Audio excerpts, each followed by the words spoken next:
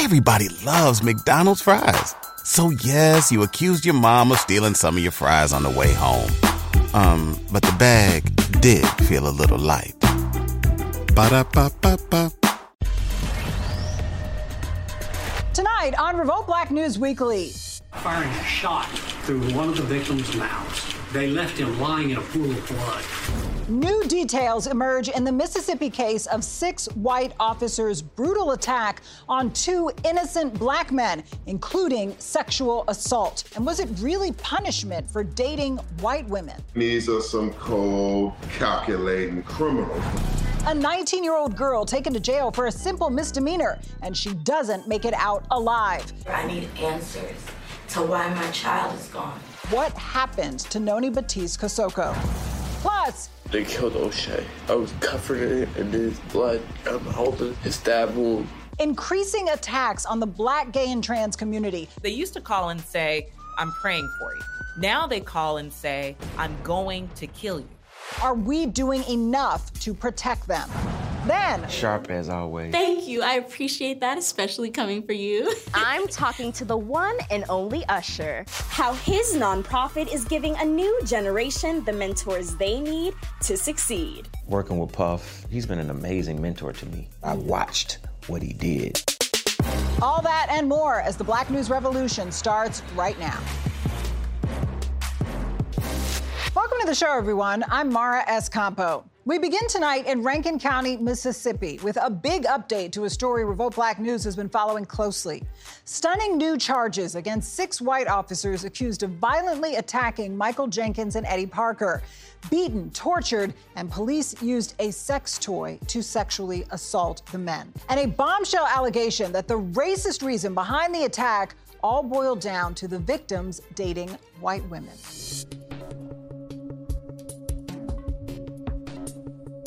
They became the criminals they swore to protect us from. Guilty. That's what 6 officers pled in the heinous racist assaults on 32-year-old Michael Jenkins and 35-year-old Eddie Parker on a dark night in Rankin County, Mississippi. No white police officer in the history of the state of Mississippi has ever served jail time or prison time for harming a black person.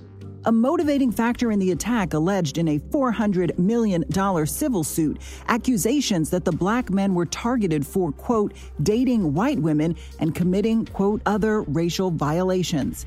They were clear that they were there and conducting this torture because Jenkins and Parker allegedly had been dating white women. And throughout the course of this 2-hour ordeal, they continuously called them and monkeys. This is a hate crime. On the night of January 24th, 6 white former law enforcement officers, a self-described Goon squad, entered the home of Eddie Parker and Michael Jenkins without a warrant after a white neighbor reported the 2 black men for suspicious behavior. For hours, the officers tortured Jenkins and Parker with waterboarding and tasers. And in one of the most explosive revelations, the sadistic deputies attempted to use a sex toy to violate both men before forcing it into Jenkins' mouth. They attempted to do that to him from the rear, but Michael Jenkins was so terrified that he defecated on himself and they were unable to do it. Then they forced him to clean it up by stripping them naked and them going in and showering naked, facing that kind of humiliation in front of these criminals. As detailed in a federal court document filed July 31st, the night culminated with Deputy Elward putting his revolver in Michael Jenkins' mouth and firing, lacerating his tongue and shattering his jaw. I'm still going through pain right now. My whole face numb, my mouth hurting right now as we speak. The 5 Rankin deputies, Christian Dedman, Hunter Elward, Jeffrey Middleton, Daniel Opdyke, and Brett McAlpin, and Richland police officer Joshua Hartfeld made sure to turn off their body cameras so there would be no record of the horrific abuse that unfolded in the 4-bedroom ranch-style home located in Braxton, about 30 miles south of Jackson. After inflicting serious bodily injury by firing a shot through one of the victims' mouths, they left him lying in a pool of blood. gathered on the porch of the house to discuss how to cover it up. What indifference, what disregard for life. 3 of the 6 guilty officers say they called themselves the Goon Squad because of their willingness to use excessive force and not report it, according to a federal complaint. It's very horrendous how they can call themselves a, Goon Squad and, still put on a badge and say they're protecting people. In addition to shutting off their body cameras, the men continued the cover-up by destroying a hard drive containing surveillance footage into a nearby creek, disposing of the men's bloody clothes in the woods, and planting evidence, including methamphetamine and a BB gun, which led to felony charges against Parker and Jenkins. The charges have since been dropped. When Hunter Elwood, the lead criminal, went back to the police station, he filled out a notarized affidavit saying that Michael Jenkins had pointed a gun at him, and that's why he had shot Jenkins. But it was a planted gun.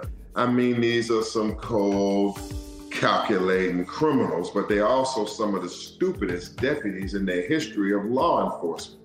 On August 3rd, each of the defendants pleaded guilty in federal court to 16 felonies, including civil rights conspiracy, deprivation of rights under color of law, discharge of a firearm during a crime of violence, conspiracy to obstruct justice, and obstruction of justice. I'm astounded. I'm real happy that it's finally come to a point where they're getting getting a feeling of what they dish out to people, day in, day out. On the same day the former officers pleaded guilty to federal charges, State Attorney General Lynn Fitch announced her office had also filed charges of aggravated assault, home invasion, obstruction of justice, hindering prosecution in the first degree, and conspiracy to commit obstruction of justice, hinder prosecution. After speaking to your attorney, you want to decide to plead guilty.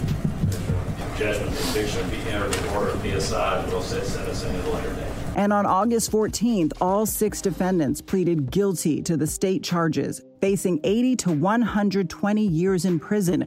The former officers, now convicted criminals, await sentencing in mid-November. We're honored and happy that we have been able to achieve these results. However, we're hard-nosed, and we understand justice is still in the balance. There's going to be an intense campaign to hold these criminals accountable. Once we had started attacking this case, they absolutely ran into the wrong forces of justice, because we out to justice, and by God's grace, we get justice. We'll stay on this case and keep you updated as the blockbuster civil suit makes its way through the system. Now to another story highlighting just how dangerous our criminal justice system can be for Black people. In May, 19-year-old Noni Batiste Kasoko was arrested and placed into the Atlanta Fulton County jail system for an outstanding misdemeanor warrant. She did not make it out alive. And now her family, local advocates, and the federal government want to know why. My only daughter, she was premature when she came into this world, and she left prematurely. The family of Noni Batiste Kasoko is demanding answers from the Fulton County Jail after the 19-year-old was arrested for a misdemeanor and mysteriously died in police custody. When you have a situation where there's been a history of suspicion, and now that there's a lack of information, that's why we're here. Noni's family was joined by attorneys in a press conference pleading with officials for answers about the death, wondering how their loved one could walk into the jail healthy and not make it out alive. We know nothing. We need to know something. The family needs to know something. And whatever frustration and anger that you hear in the family's voice is because of lack of information. In May, Noni was booked on a no-bench warrant. According to her mother, Shashu, Noni suffered from an unspecified mental health issue, and she was not even made aware of Noni's arrest until she had been missing for several days. We don't know if she saw any medical professionals or mental health professionals while she was detained at the jail. We don't know if she saw them and they gave her any help. We just don't know.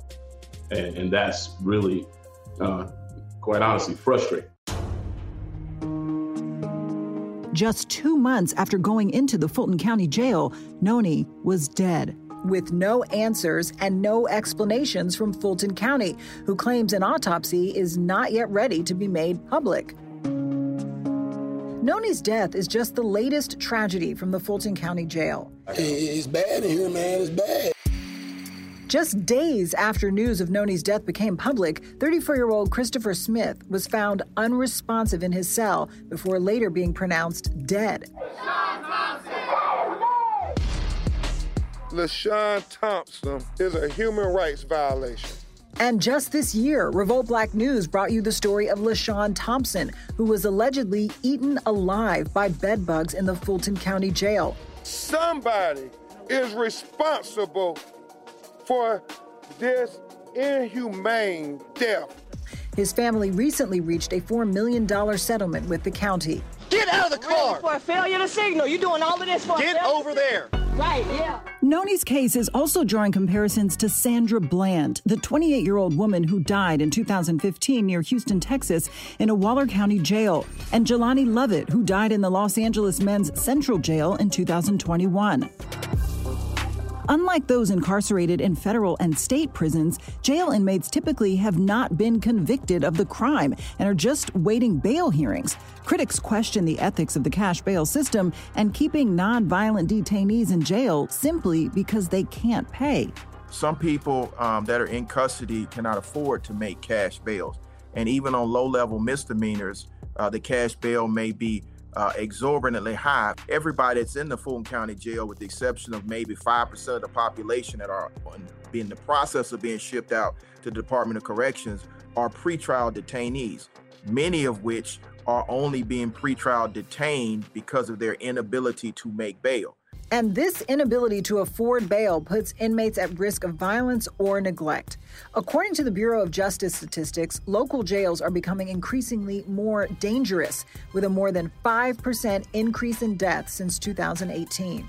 When you are in a jail, you should not be the custody of the state. You are just detained until there's a determination of whether or not your liberty will be permanently deprived. Many times, certain pretrial detention facilities receive funding based on the number of bodies that are currently being kept and housed in these facilities. So there is a fiscal benefit to this carceral state.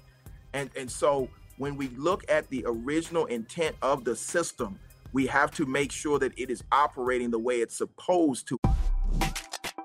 Now, the number of deaths in the Fulton County Jail has triggered alarms at the federal level. In July, just days after the death of Noni, the FBI launched a federal investigation into the jail, citing it has a pattern of constitutional violations, including violence, filthy conditions, and excessive force by jail officers. But for families like Noni's and LaShawn Thompson's, this call to action is too little, too late. She was there for you if you needed her. And I need her now. And since she's not here, I need answers to why my child is gone. When we come back, we're asking, why are more and more people dying in local jails and detention centers? And what will it take to stop it?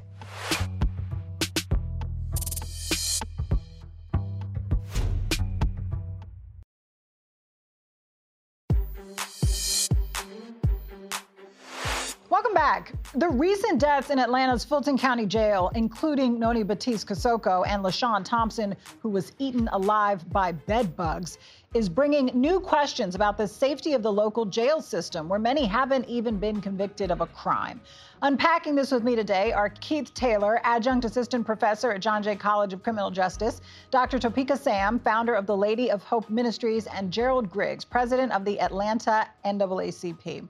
Thank you all for being here. I appreciate you for joining me for this conversation. Gerald, I'd like to start with you when talking about Fulton County Jail specifically, because what we've seen here seems especially terrible. In 1 week last year, there were 2 people who died on the same day. Then we hear these terrible stories. For example, this man being eaten alive, allegedly by bed bugs. Why are things so bad at the Fulton County Jail? And I think that's the ultimate question. And that's why we've been investigating through the Atlanta NAACP and the Georgia State Conference, because we want to know why the conditions at the jail have deteriorated such that we are seeing death after death after death. It's very concerning, and honestly, we can't answer the reason why. So that's why it's incumbent upon our elected officials and our investigators, as well as law enforcement, to answer these questions. Well, we said in the intro, a lot of people who are in jail have not been convicted of a crime. In Fulton County Jail, almost half haven't even been indicted, let alone convicted. So who is responsible for oversight, and why are things like this allowed to persist? Well, any jail, the oversight falls on the sheriff. The sheriff is in charge of the jail to keep the conditions and to make sure that the individuals that are being housed there are properly being fed, properly being treated, have proper medical facilities. And so ultimately it's the sheriff, but then also it's the county commission who funds the facilities of the jail. And so those are the individuals at the top that have to be asked these questions, these important questions. And Topeka, I would love your perspective on this because you have firsthand experience with the criminal justice system. What are some of the conditions like in jails around the country?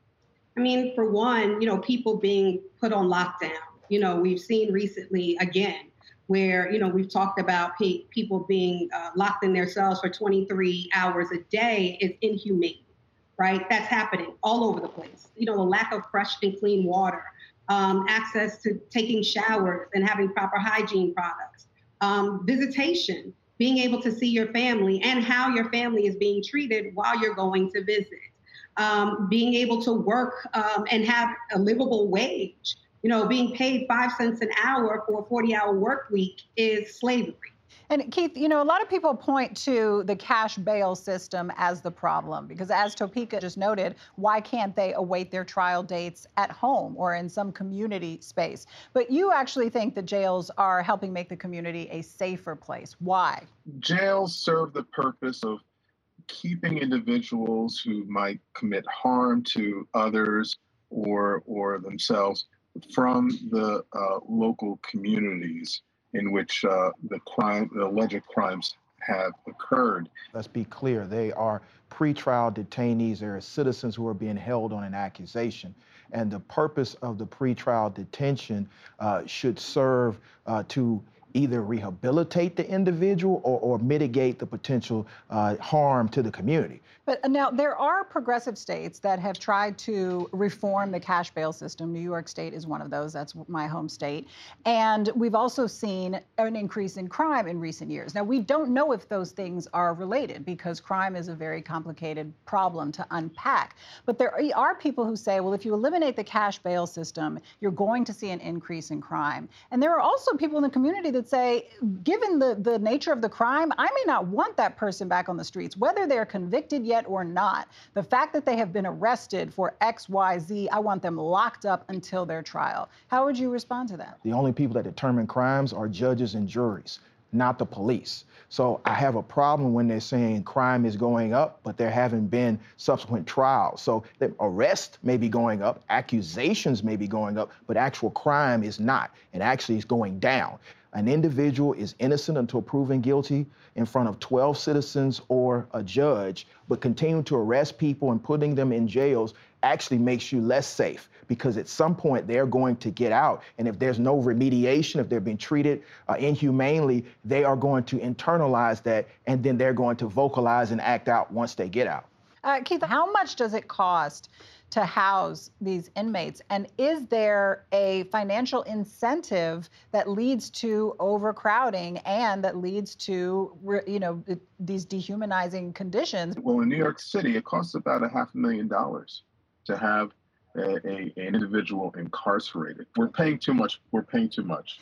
Topeka, you work very closely with a lot of women who were formerly incarcerated and are rebuilding their lives. And so you see firsthand really how this affects people's lives, especially women who are in many cases mothers. So it's not just affecting them, it's affecting their families as well. What would you like to see as an alternative to jail? What I would like to see more of is community engagement. The Correction Association of New York is there because it is oversight of the New York State prisons where you have a body outside of the prison system, not just the wardens, the directors, the sheriffs. And I keep saying people who are in your custody and in your care, because it is the responsibility of those who are now having the oversight for this new community that they've chosen to work in and be a part of, to take care of the community that they are now serving. You know, when you are incarcerated, you have rights. We're going to have to leave it there. We could talk about this much longer, but thank you all for your perspective. I appreciate you being here with us. But Keith, Topeka, and Gerald, thank you for your time. Coming up after the break, experts have declared a state of emergency for the LGBTQ+ community, and no one is more vulnerable than Black, gay, and trans men and women. What's causing this? And is the Black community doing enough to protect our brothers and sisters? We'll talk about it when we come back.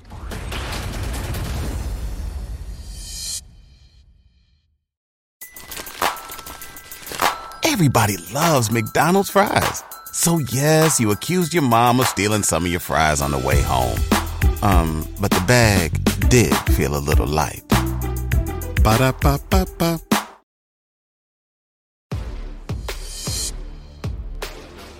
As we know, it's a very dangerous time to be Black in this country, and that's especially true if you're LGBTQ+. Last month, a Black gay man in New York was killed in what police are calling a hate crime, and Black trans women are being murdered in record numbers. RBN investigates the dangers of being Black and queer. O'Shea Sibley died as he lived, dancing. The 28-year-old professional dancer was on his way home with friends last month when they stopped for gas in Brooklyn, New York, and started dancing outside the car. Officials say a group of teens started harassing O'Shea and his friends, using anti-gay and anti-Black slurs, demanding they stop. This surveillance video shows the two groups arguing. Then, the teen seen here in the red shorts allegedly stabbed O'Shea in the chest. They killed O'Shea. They killed him right in front of me. I was covered in his blood. I'm holding his stab wound. 17-year-old Dmitry Popov was arrested and charged with a hate crime, second-degree murder, and will be tried as an adult. The death devastated the Black gay community. O'Shea! O'Shea! Crowds marching and dancing in his honor. Hundreds gathering for his funeral. O'Shea has the power to make people laugh for just the littlest things. This is one of the most dangerous times in recent history to be queer, with a spike in both anti-gay violence and legislation. We've seen 356 anti-gay attacks in the last year, and state lawmakers across the country have introduced more than 520 anti-LGBTQ bills so far this year alone. It's so bad, the Human Rights Campaign has declared a state of emergency for the LGBTQ+ community for the first time ever. If I look back 3 or 4 years ago, we always get a lot of phone calls from people that are not aligned with our values. But they used to call and say, you know, I'm praying for you. Now they call and say, I'm going to kill you, right? That's the shift that has happened in this culture, a dramatic change in violence. Nowhere is the violence worse than in the Black trans community. Trans homicides doubled between 2017 and 2021. 73% of those killed were Black trans women in what's been called an epidemic of violence. I think for Black and brown queer communities, our very existence feels like a threat to too many people. And sometimes it be your own. You can't be us. You will never. You're chasing something you'll never, ever get. You'll never be that. Comedian Jess Hilarious recently came under fire for what many called a hateful anti-trans rant on social media.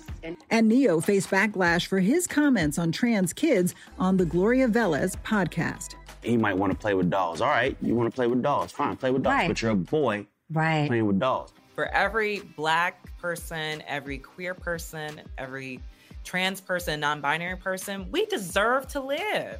We deserve to be joyful in every aspect of our lives. We deserve that.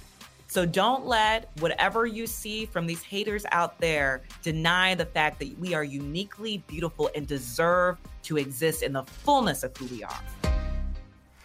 Is the Black community doing enough to support and protect our LGBTQ brothers and sisters? Or are we part of the problem? Joining us now, recording artist and trans inclusion speaker 2AM Ricky and political analyst Craig Long. I appreciate you both for being here to share your perspectives about what's happening in the community. So 2AM Ricky, I'm going to start with you because we've just heard these numbers about the increases in violence and anti-LGBTQ incidents, and we know that the Black community is getting hit especially hard.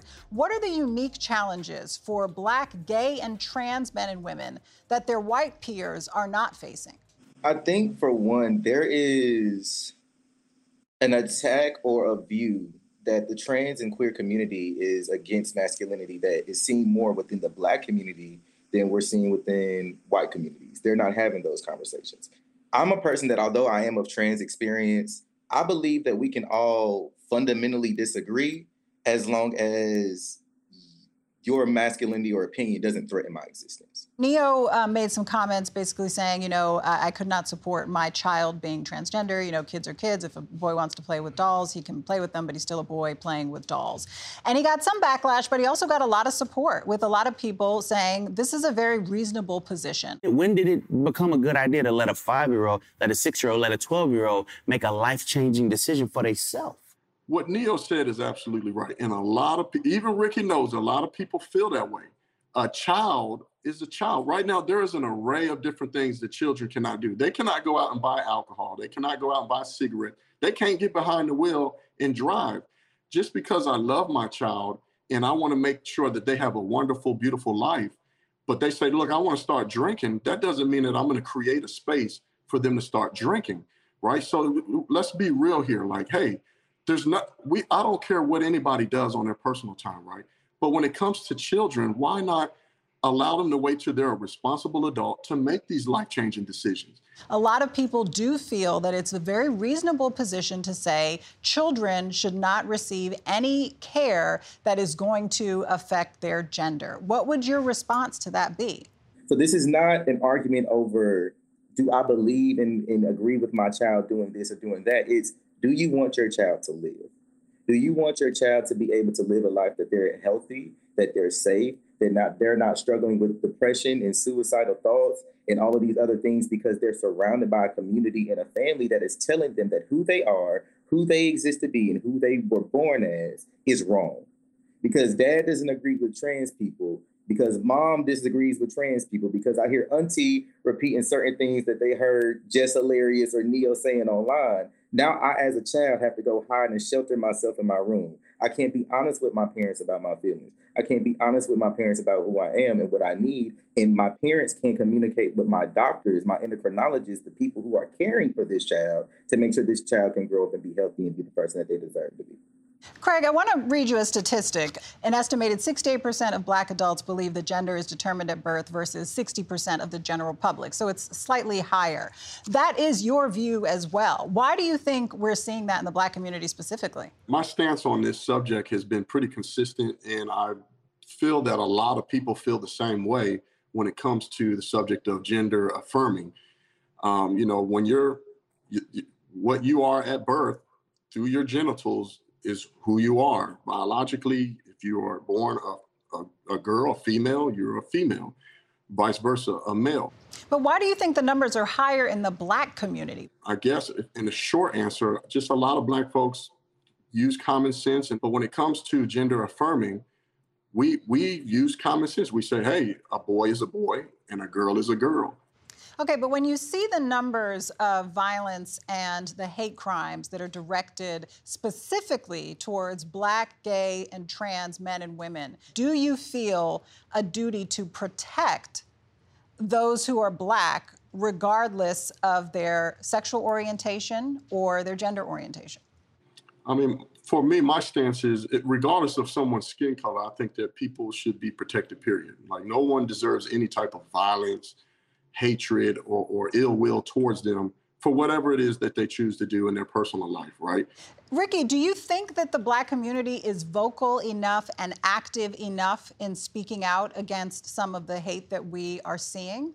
Not at all. And I feel like that's why we're having the conversation that we're having today. Even to go to Craig's response to your last question. Are you really a boy or are you really a girl? They said the same thing when we were in the civil rights movement and we were fighting for Black to have the same rights as our white counterparts. We seem to, for whatever reason, not understand that it's all the same family. We wake up Black before we wake up queer. There are Black women being killed just because people think they're trans. So that's why I'm saying that the reason why that harmful conversation has to be limited, because it's not just we disagree. This is people's lives at stake. At the end of the day, this is about protection of Black people. And we know that discrimination and violence and murder of Black, gay, and trans men and women is higher than other groups. So, Ricky, what kind of allyship do you want to see from the Black community at large? And when it comes to allyship, what can we do? Eliminate very harmful thoughts and conversations like that. The reason why the things of what Neo is saying and what Just Hilarious is saying and why that is so dangerous is because you as a person with a platform, right? There are a million people who follow your voice. It's a disservice to our community for us to use our platforms to spew out hatred and harmful misinformation that is affecting millions of people, that are costing hundreds to thousands to millions of people their lives and affecting the next generation. And what the average trans child would have just heard you say is something is wrong with me. Something's wrong with me. I'm sick. You said we need to eliminate these thoughts. That's where we are now. That's why Neo got backlash. You're talking about a playbook that no one knows in the rules. How can we express how we feel in our opinion? Our opinion on the situation, just as passionate as you are on the opposite spectrum, should be respected. We shouldn't have to feel we're going to get eliminated, canceled, lose sponsorships, so on and so forth. But Craig, I think the distinction is you're concerned about being canceled, they're concerned about being killed. The argument that people like Ricky are making is that what you are saying, you're entitled to say it, but when you say it, you put their life and safety at risk.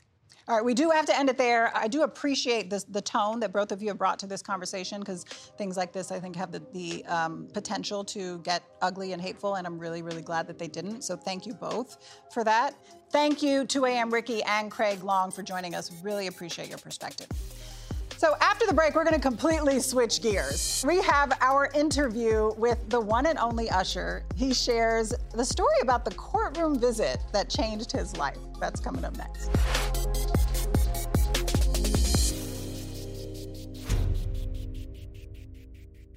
If you went on a road trip and you didn't stop for a Big Mac or drop a crispy fry between the car seats or use your McDonald's bag as a placemat, then that wasn't a road trip. It was just a really long drive. Ba-da-ba-ba-ba. At participating McDonald's. Usher's been setting Las Vegas on fire with his sold-out residency and setting social media ablaze by serenading famous women in the audience. Our Kennedy Rue is here. And Kennedy, you recently sat down with the legend himself. Yes, that's right, Mara. Usher was in Atlanta to meet and motivate some bright young minds at his Disruptivator Summit, a part of his nonprofit, Usher's New Look.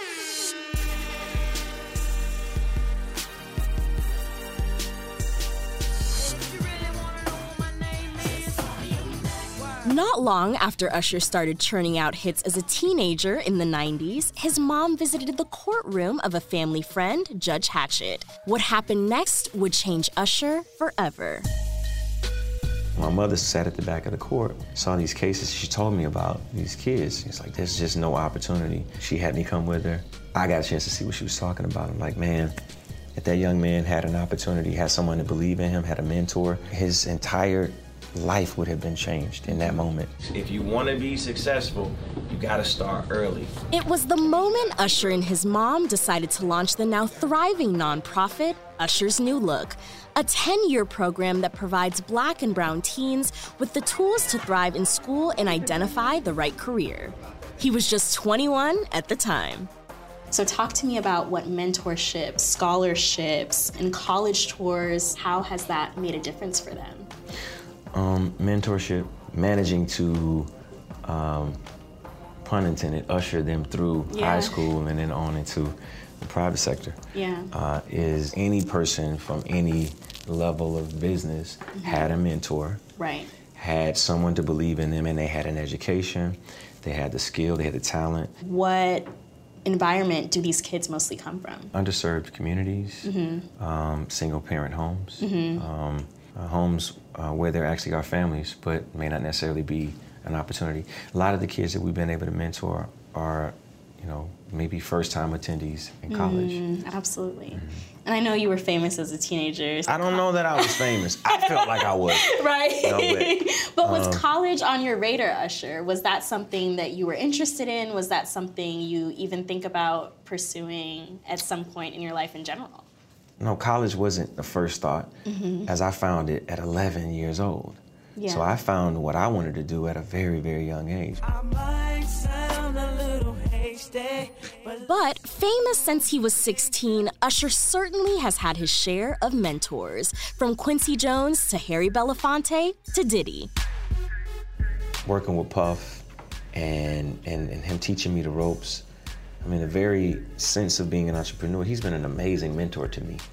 Because, and in action, because I'm watching what he's done, but I watched what he did. Right. And I saw the trail that he blazed, and a lot of those footprints are still visible enough for us to see and walk in. Since its founding 24 years ago, Usher's new look has reached more than 50,000 high school students in 25 countries. And President and CEO Carisha Moore says Usher is hands-on.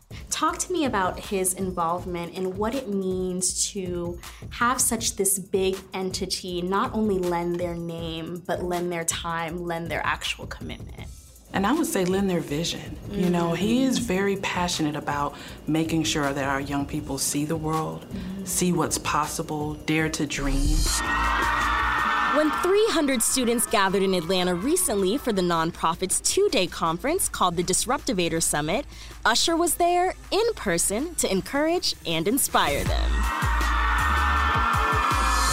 So Disruptivator, the summit, is ultimately to bring young men and women from this region and expose them, one, to each other, as they obviously have like-minded interests to explode or either at least recognize some things in their community. But more than that, just preparing them as future leaders. Yeah, absolutely. I love that the theme is be your own superhero. Well, being your own superhero starts with believing in yourself. And if you don't believe it, then no one else will. Usher's new look is definitely a good look. And the work he's doing in this nonprofit is so important. I remember what a big difference mentors made in my life. Kennedy, there's not a lot that makes me jealous. I'm so jealous you got to sit down with Usher. I have loved him for like half my life. Oh my gosh, Mara, he's amazing. So gracious, so humble, so kind, always gives the best energy. And I really feel like he's one of the last, real performers of our generation. And nobody looks better on a pair of roller skates. That part. Well, after the break, we rock the bells with a festival honoring 50 years of hip hop.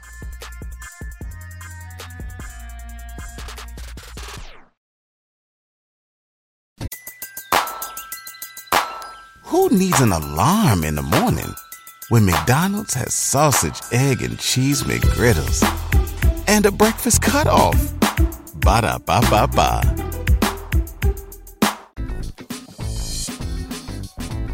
As I'm sure you've heard by now, hip-hop turned 50 this year. The culture's golden anniversary has been marked with celebrations of the music and the culture that's moved crowds, including right here on Revolt Black News. Well, last week in New York, the birthplace of hip-hop, the Walmart Makers Studio at this year's Rock the Bells Festival offered a live experience that honored hip-hop's 50th anniversary and celebrated the makers and the fans that created hip-hop culture as we know it today. It's really dope in here because everybody that is a part of the Maker Studio is a Black creator. Shout out to everybody here. I feel like it's just good energy. Being an African-American female, it means a lot. By Walmart just giving back to us, it means so much. We got the graffiti going on. We got customization. Walmart doing some incredible stuff. We're having fun, taking photos. It's hot, but it's cute.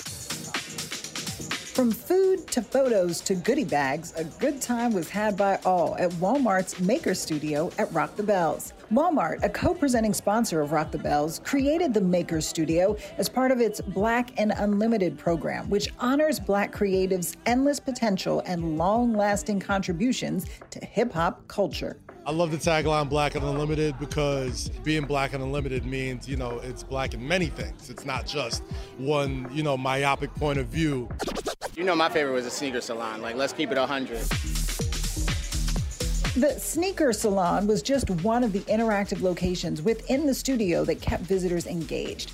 All were inspired by hip-hop's legacy and run by local artists, makers, and business owners. Waleed Cope, a local entrepreneur, was cleaning up your kicks in classic hip-hop style. And we could go way back. Run DMC, right?